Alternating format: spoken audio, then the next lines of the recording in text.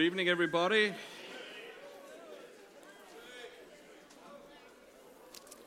So as you take your seats, if you want to reach in and grab your Bibles or open your iPad, however you're doing it.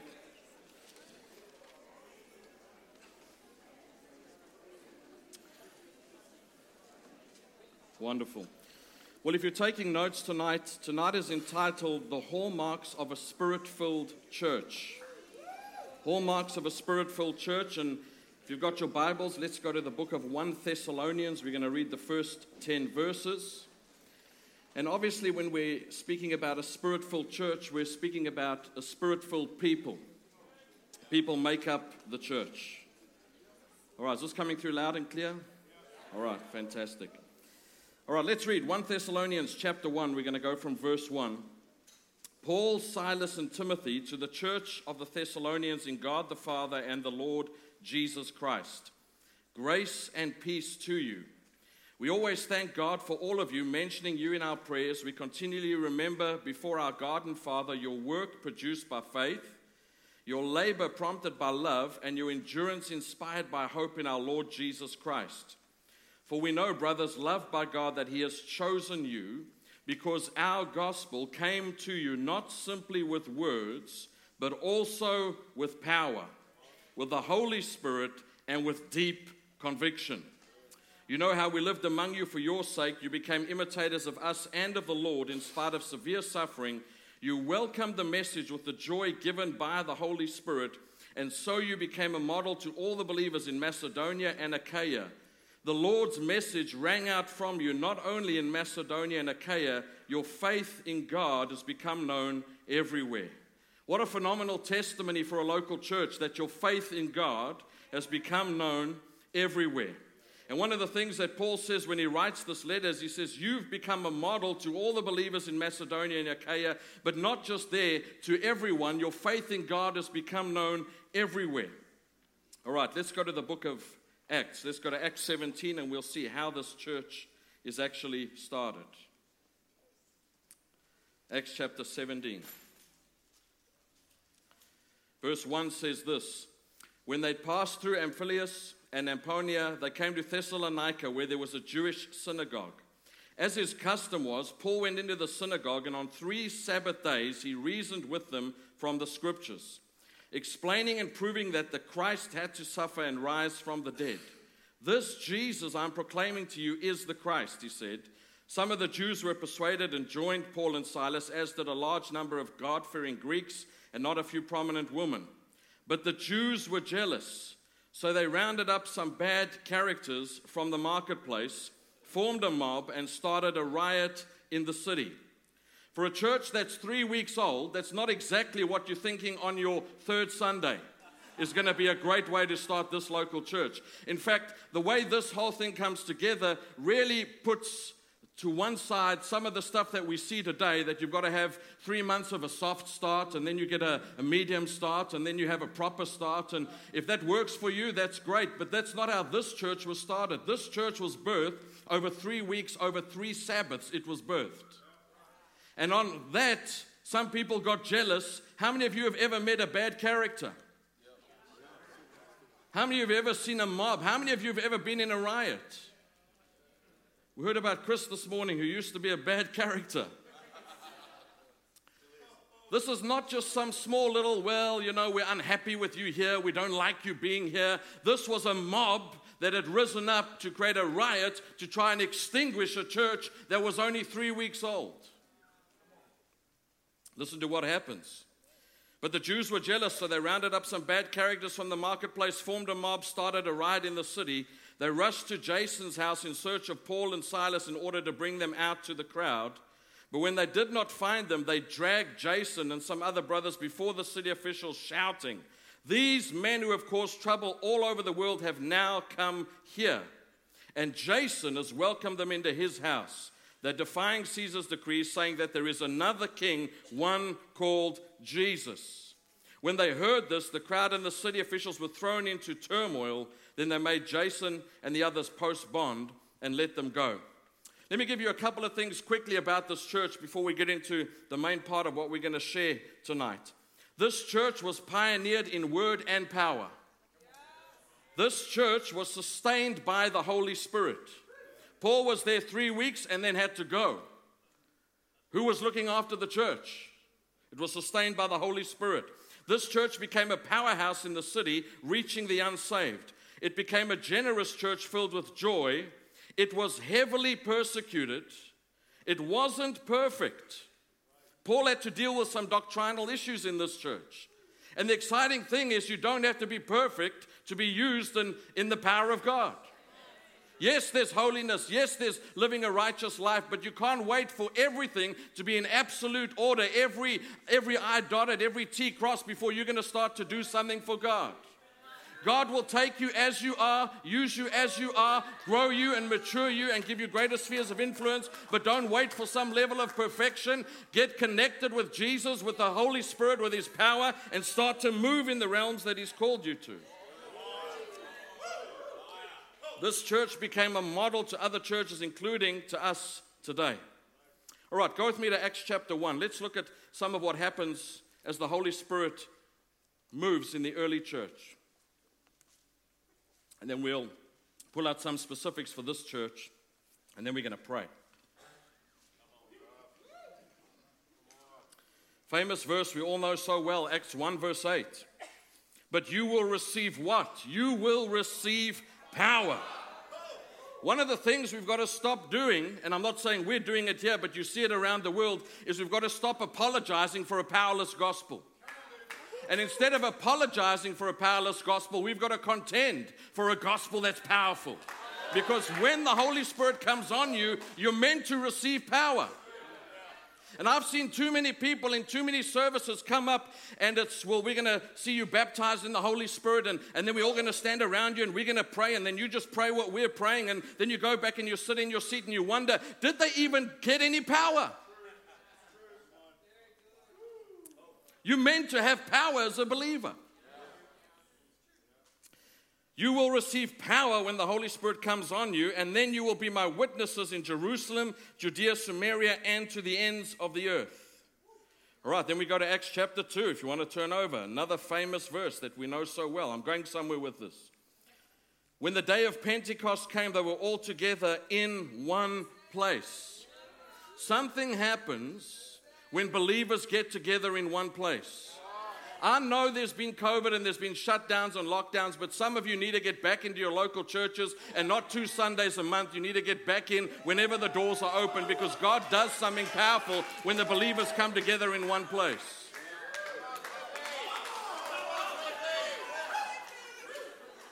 Then it says in verse 2, suddenly, and this is what's going to happen for some of you tonight, it's going to be suddenly. Suddenly something's going to happen. Suddenly a sound like the blowing of a violent wind came from heaven, filled the whole house where they were sitting. Now I know God can speak in the gentle breeze, but on the day of Pentecost it was not a gentle breeze. They saw what seemed to be tongues of fire that separated and rested on each of them. All of them were filled with the Holy Spirit and began to speak in other tongues as the Spirit enabled them. As we've heard this week, the Holy Spirit is not an it. He's not some kind of force. He is God. He's not even a subject to be studied. He's a person of the Godhead that we're meant to know, that we're meant to fellowship with. He is not less than the Son or less than the Father. They are co-equal, all God, different roles, different responsibilities. But I want to say this, if you reject the Holy Spirit, you're rejecting God Himself. He is God. Acts chapter 4, verse 8. Acts chapter 4, verse 8 says this. Then Peter, listen to the words again, filled with the Holy Spirit, said to them, rulers and elders of the people, if we've been called to account today for an act of kindness shown to a cripple and are asked how he was healed, then know this, you and all the people of Israel, it is by the name of Jesus Christ of Nazareth, whom you crucified, but whom God raised from the dead, that this man stands before you healed. Goes on in verse 13, salvation is found in no one else, for there's no other name under heaven given to men by which we must be saved. When they saw the courage of Peter and John and realized that they were unschooled, ordinary men, they were astonished and took note that these men had been with Jesus. But since they could see the man who had been healed standing there with them, there was nothing they could say. When I was a younger Christian, I loved to debate. And I think there's time for debates, and I think there's time for apologetics, but I really feel what God wants across Australia and wants across New Zealand and in some of our, quote, first world nations is no longer for us to debate, but for the church to rise up in its God-given power and to begin to see miracle signs and wonders take place, because a lot of that ends the debate. Often when we debate people, there's a strong contest and you walk out believing what you believe, they walk out believing what they believe. But what stunned them in this passage was the man was healed. What can you say about that? Acts chapter 5. This is where it gets very, very interesting. Ananias and Sapphira. It says this, they were meant to bring, and amazing, it was over an offering. And without getting too technical, I think if they had been honest, because everybody was selling and putting their gifts at the apostles' feet, and they made like they had given everything, but they kept some for themselves, I think if they had been honest and said, we brought half, maybe they would have lived a little bit longer. But they lied, and they dropped dead. And it's interesting what's said. It says this, Ananias, how is it that Satan has so filled your heart that you've lied to who? To the Holy Spirit. And you kept for yourself some of the money you received for the land. Think about that if this started happening today. Now, we're not going to build a theology around this, and I think one of the things we've got to know with the book of Acts is we're seeing some of the amazing things that happen, but there's also the ordinary, there's also the living everyday life, there's also being a mum and a dad and taking your kids to school. But we should never allow that to dial down the opportunity for us to rise up and believe and continue to tend for the power of God. Imagine someone lied in your church on a Sunday and dropped dead. How would that change your service? You might have to change the way you do your ushering training, chapter 8. How to deal with people who lie and drop dead in a service. Here's the 4 steps.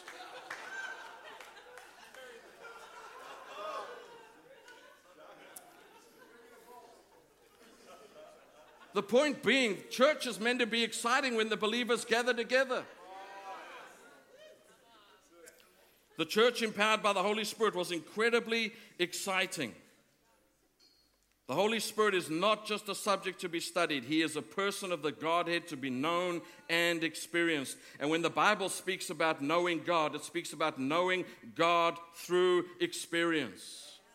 There's a lot of people who know of God, a lot of unsaved people who know of God. The question is not do you know of God? The question is not even can you quote 50 verses. The question is do you know Him personally?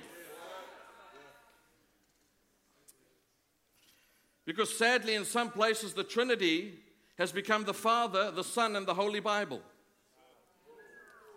And I'm all for the Word. Jesus is the Word. I'm not minimizing the Word. But I think what God's wanting to say to us is the Holy Spirit is God and is wanting to be alive and active in His church. And He is alive and active, but He's waiting for us to wake up to what He's wanting to do and for us to grow in increasing measure with what He's wanting to do. As the age-old saying goes, if you just have the Word, you dry up. If you have the Spirit only, you blow up. If you have the Word and the Spirit, you will grow up. And I don't know why we have to choose between one or the other. Why can't we have both? You can actually have it all. You can have the Word, you can have the power of God, and you can live with your feet on the ground where you're not becoming a Fruit Loop.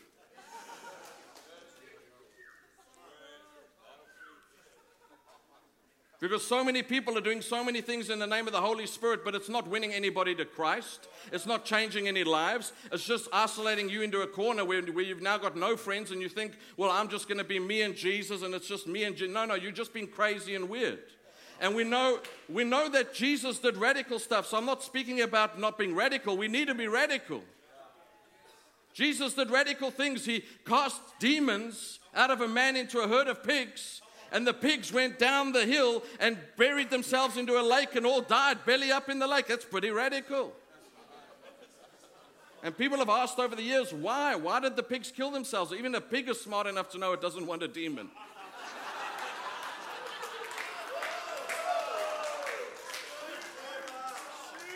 And that wouldn't have got Jesus elected to the board of the SPCA that year either.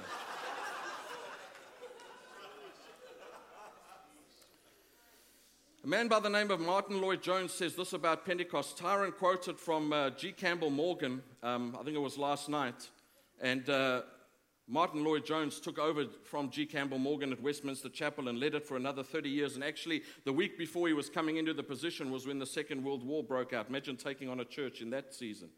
This is what he said about the day of Pentecost.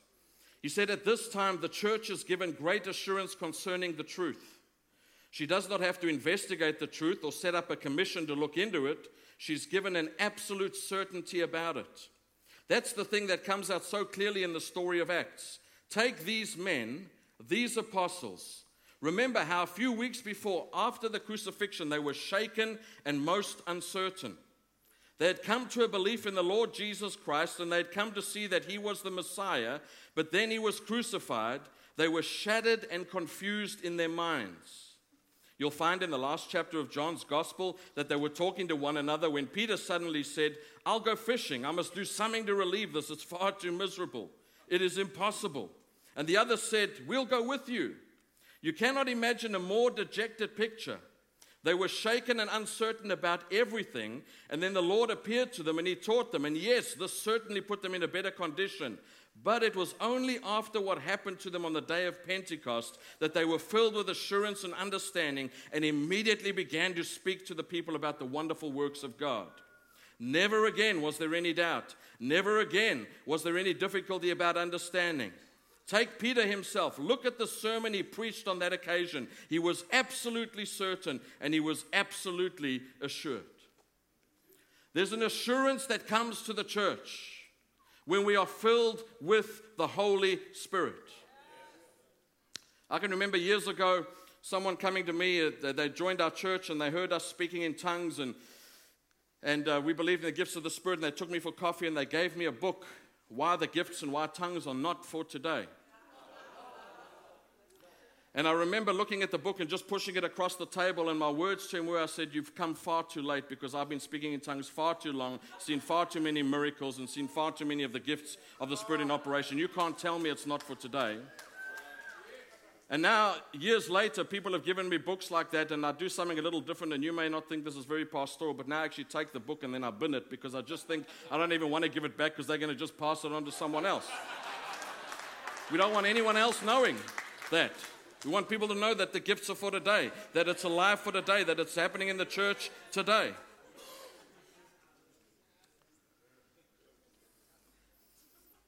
All right, some hallmarks of a Spirit-filled church. Number one, the leaders are baptized in the Holy Spirit and they live that out daily.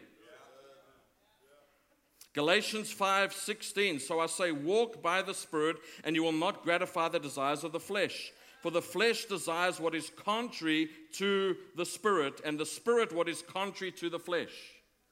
The leaders of churches have to be baptized in the Holy Spirit. It says in Ephesians 5:18, do not get drunk on wine, which leads to debauchery. Let me just say this. What does getting drunk on wine lead to? And people always want to dice, and I'm not going to put a heavy on anyone tonight, but how drunk is drunk? How many do you have to have before you're considered drunk? So what Paul is saying here is, he says, when you drink too much, you lose your inhibitions. You become something else. I mean, if you've ever, like me, before you got saved, you knew what it was like. After you got drunk, suddenly everybody was your friend. And if you're a quiet person, suddenly you become a loud person. And Paul's saying if you drink wine, that's what's going to happen. It's going to lead to debauchery. But he says this, instead of that, be filled with the Spirit. In other words, if you drink too much wine, you come under its influence and you do different things.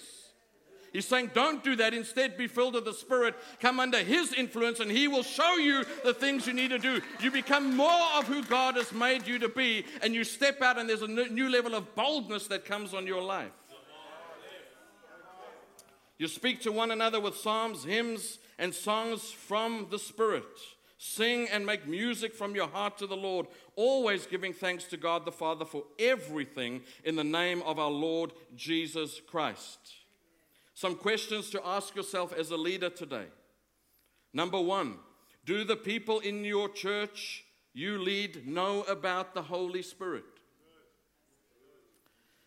And people say, well, Cliff, this isn't equipped. This is 101. Do they know about the Holy Spirit? When last did you talk about the Holy Spirit? When last did you teach? When last did you open the scriptures? Second question, are you and your leaders baptized in the Holy Spirit in the church you're in? You will be shocked. I've been shocked at some churches I've been to, and you give a call, and people that are leaders in the church have never been baptized in the Holy Spirit. And if you're here tonight, that's not to put a heavy on you. That's to say we're going to change that tonight. Tonight's the night. That's going to change, and you're going to get filled with the Spirit tonight. The book of Acts tells us one place where Peter was preaching. While he was in the middle of his message, the Holy Spirit fell on people. It should be, as has been said here, we've got all the classes where you've got to have 8 weeks water baptism, and then you'll do another 4 weeks on Holy Spirit baptism. How about you just read the Bible, believe the Bible, and say, I haven't done that yet, I'd like to do that tonight. Get filled with the Holy Spirit, get set on fire, get some power in your life, and start to do what God's called you to do. Third question. When last was there evidence of the gifts of the Holy Spirit in your life personally and in your church gatherings? Whether that's a home group, whether that's a Sunday, whatever it's going to look like. When last was there evidence of the gifts of the Holy Spirit? The second hallmark. This was a church that was built on the Word with signs and wonders following. There's 2 words that are used there. When Paul writes to the Thessalonians, he writes to them and he says, I didn't come with word only. The word there is logos. It's the full depth and breadth of Scripture. He says, but I came with power, which is the word dunamis, the dynamite, miraculous power of God. It needs to be both and not diluted. We don't dilute the word and we don't dilute the power. And it's the power as we see in the ministry of Jesus and with the book of Acts. Preach with boldness. And I'm not talking about deliberately being brash and offending people, but we have to preach on the power of God. And if it does offend some people because they want a nice, clean, cookie-cut church, then so be it. Do it in love, but preach it. And you might be sitting there saying, Cliff, I can't preach it because I'm not walking in it. Well, start praying, start walking in that direction, start preaching, and you watch God begin to confirm His word, because it's not your word He's looking to confirm. He's looking to confirm His word with signs and wonders following. And the question I always ask on this is, if there's no signs and wonders following, what kind of word are you preaching?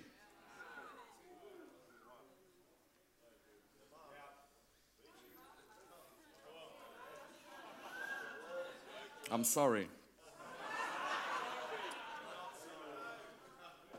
But I'm not sorry. Do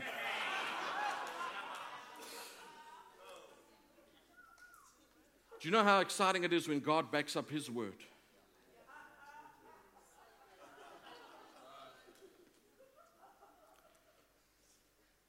I really want to encourage you with this. Read a lot, study a lot, but more than anything else, read this. And preach out of this. So God's not backing up the word. Well, whose word are you preaching? Yours, the latest book you've read, or are you preaching this? Because if you start to preach this, He's going to honor this. He always honors His word. It never returns to Him void. He's going to start to back it up. You're going to start to step out, and you're going to start to believe. And you may try once or twice, and you may think nothing happens. I want to tell you to persist and persevere. The first few people that I prayed for that were on death's bed died. And that's great. You've gone in believing and they died. But I thank God I never stopped praying, because sooner or later something broke and something changed, and not everybody was dying. Some were starting to live. Some were starting to turn around. Some were starting to come out of hospital, and some were getting a few more years added to their life. You've got to contend, because if the devil can stop you in the beginning, oh, I tried it once and it didn't work. What do you mean you only tried once? We should put you in the Christian Hall of Fame as the person who tried once and nothing happened. Try again. Step out again. Believe again. Don't let the devil throw you off track.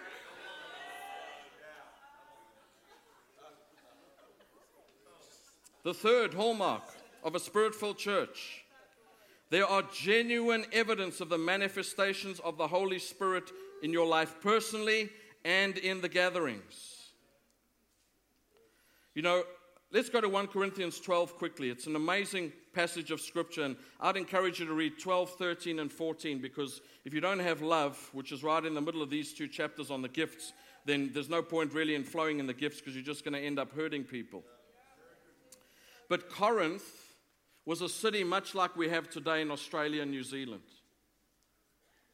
And Paul writes, and yes, there's a lot of things he covers in the letter, but he spends extensive time speaking about the gifts. Why? Because one of the things he says about the gifts is, yes, the gifts can be used in the marketplace, but the gifts are really there to edify and build up the local church. It's one of the key things that the gifts do. Why do we need to edify and build up the local church? Well, the culture is radically changing, and the church is going to need to stand in boldness. And one of the ways the church stands in boldness is by having the gifts released in their midst to bring strength to them and unify them and encourage them. So Paul writes in 1 Corinthians 12, and he says this from verse 1. Now about spiritual gifts or spirituals, brothers, I do not want you to be ignorant. If I passed the microphone around today and I asked you how many gifts are mentioned in that chapter and how do they operate, how many of us would have an answer to that? And it's the one thing that Paul says about these things: don't be ignorant. And I know for purposes of study, sometimes we dissect the gifts, but really they can all flow together and flow at different times. But you've got to have some level of understanding of what the gifts are and how they operate and how God wants to use you in them. You see, a lack of teaching on this has resulted in one-man bands or jack of all trades. One of the most disappointing moments I had as a Christian was picking up someone from an airport, and it wasn't anyone that was here or part of the NCMI team. It was many years ago, and they were coming to minister at the church I was in. And I started to ask them some questions about this, and they turned around and they said to me, well, those are the trade secrets, Cliff. We can't really let you know how all of that works. And I was so disappointed, and I thought to myself, surely the heart of God is to take every believer and take what you know and share it, that every believer can grow and be encouraged and operate and flow in the gifts.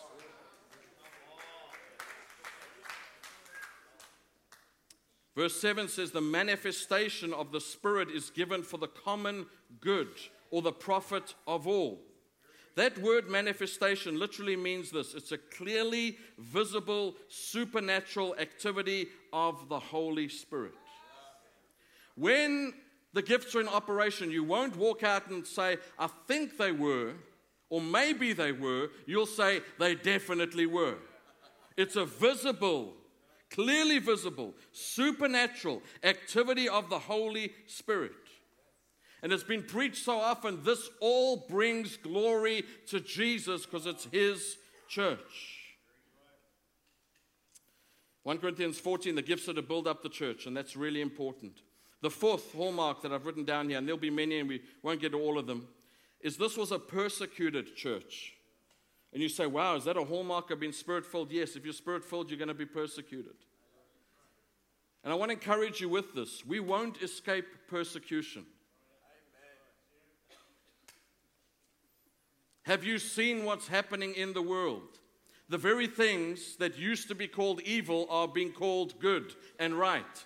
And when you get up and preach simple Bible truths, they are going to be looked at in a totally different light than what they were 5-10 years ago. And that makes some people nervous. But when you're filled with the Holy Spirit, you don't get nervous, you get bold. What happened in Acts chapter 4, we read some of it earlier, but what happened is they told them to no longer preach in the name of Jesus. So what did they do? They went and prayed. That's a novel idea. When we're facing a challenging situation, how about gathering the church to pray? Prayer still works. God still answers prayer. Everyone wants to jump on Google. And the beautiful thing, and I won't say this in the wrong way, but the good thing about COVID is there wasn't anybody to pick up the phone and say, so when this happened last time, when the world went into lockdown last time, what did you do? Church leaders literally had to get back into the scriptures and back into fellowship with the Holy Spirit to find out what they needed to do in the place that they were. It's a good thing. So Acts chapter 4, don't preach in the name of Jesus. They gather the believers to pray. What happens is God shakes the building. You guys have got a nice building here. We don't really want it to shake. In New Zealand, we're known as the shaky islands, earthquakes, and I always say, Lord, you can answer in other ways, but don't shake our buildings, please. We really don't want the buildings to shake. Then it says this, they were filled with what? Boldness. They were filled with the Holy Spirit, and they went out and spoke the word of God boldly. I want to go as far as to say this, unless you are filled with the Spirit, I don't think you're going to make it in the days to come, and I certainly don't think you'll be effective in the days to come. When we've got to stand and make a stand for certain things and say, this is what God's word says, we do it in love, but we're not going to change his word based on what the culture says, you will faint at that day unless you are filled with the Spirit and he gives you the supernatural boldness to do that. And I really believe one of the great turnarounds that's going to come in this nation and other nations is people are going to see what the church really is and run from some of those lifestyles and say, I want to see it. I've seen solid marriages. I've seen how marriage can work and how they can raise kids and how it can actually be done right. I'm actually looking for that. And God's going to bring people out of brokenness, but we've got to be there in power to see them set free and come into healing and wholeness. The fifth thing. It's a church that understands the ways of the Holy Spirit. Look at how he's revealed to us in Scripture and what those things mean. It's spoken of, one of the symbols is wind. What does that mean? He's powerful, he's sovereign, he's spontaneous. There's water, there's oil, there's a dove. He's not a dove, but it says like a dove. But if you go and do a study on this, and this is a leadership time, go and do a study on all the ways that the Holy Spirit is revealed in Scripture, and then ask yourself, how does that relate to what we're doing today? The Scripture will clearly teach you, and then when the Holy Spirit begins to operate and move in your life, in your churches, and in your communities, you will clearly be able to identify some of the things that he's doing. One of the things he loves to do is bring joy. And I remember one Sunday we had an outbreak of joy, and someone got upset with it and said, there's too much emotionalism in our church. And I thought to myself, but your grumpy attitude, what's that? Surely that's emotionalism. So your emotionalism's okay, but people actually getting set free and filled with joy, that's not okay. But we know it's okay because when we read the Scriptures, we can see that that's who the Holy Spirit is and one of the things he does. And there's many others. These things should be manifest in our lives and churches. Number 6, it's a praying church.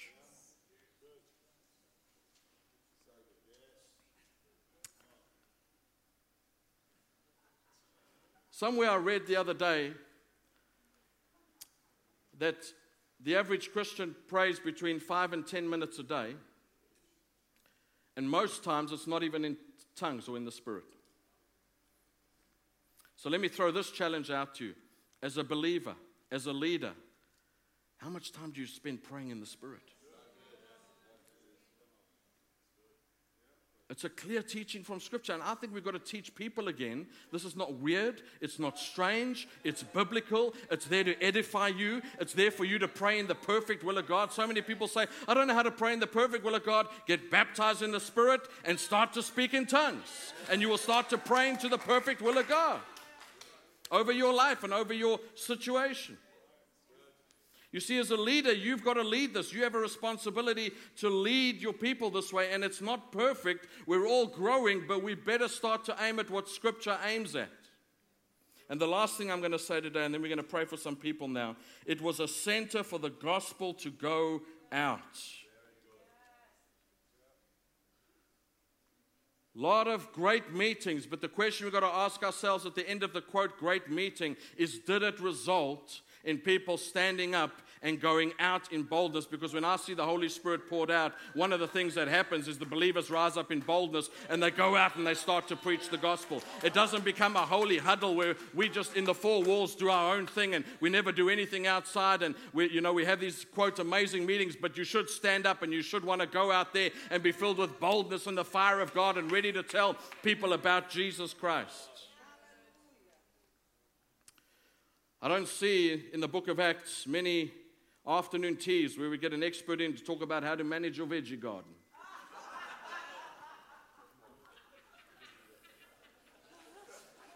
How to manicure your tomatoes. Come to the ladies' tea on Sunday afternoon and find out how. There'll be nice sandwiches and a cup of tea for you and a scone. I don't see that. I see the church gathering together in power and then rising up and wanting to take the gospel out. And look, what's the worst thing that can happen if you pray for someone and nothing happens? What's the worst thing that can happen?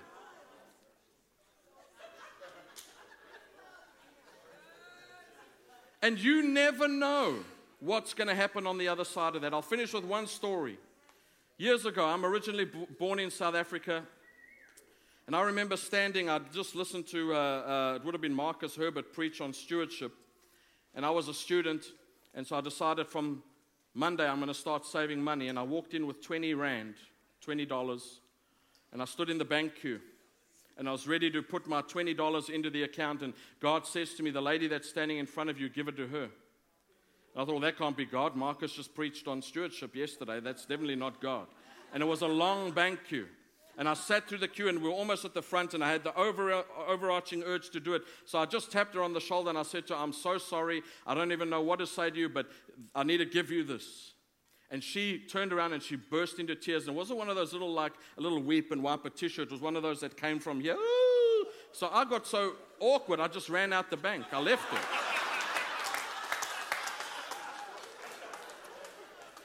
8 months later, I'm house sitting for someone in our church. And they said, a lady's going to arrive on Wednesday. She's come here to clean the house. Can you just let her in?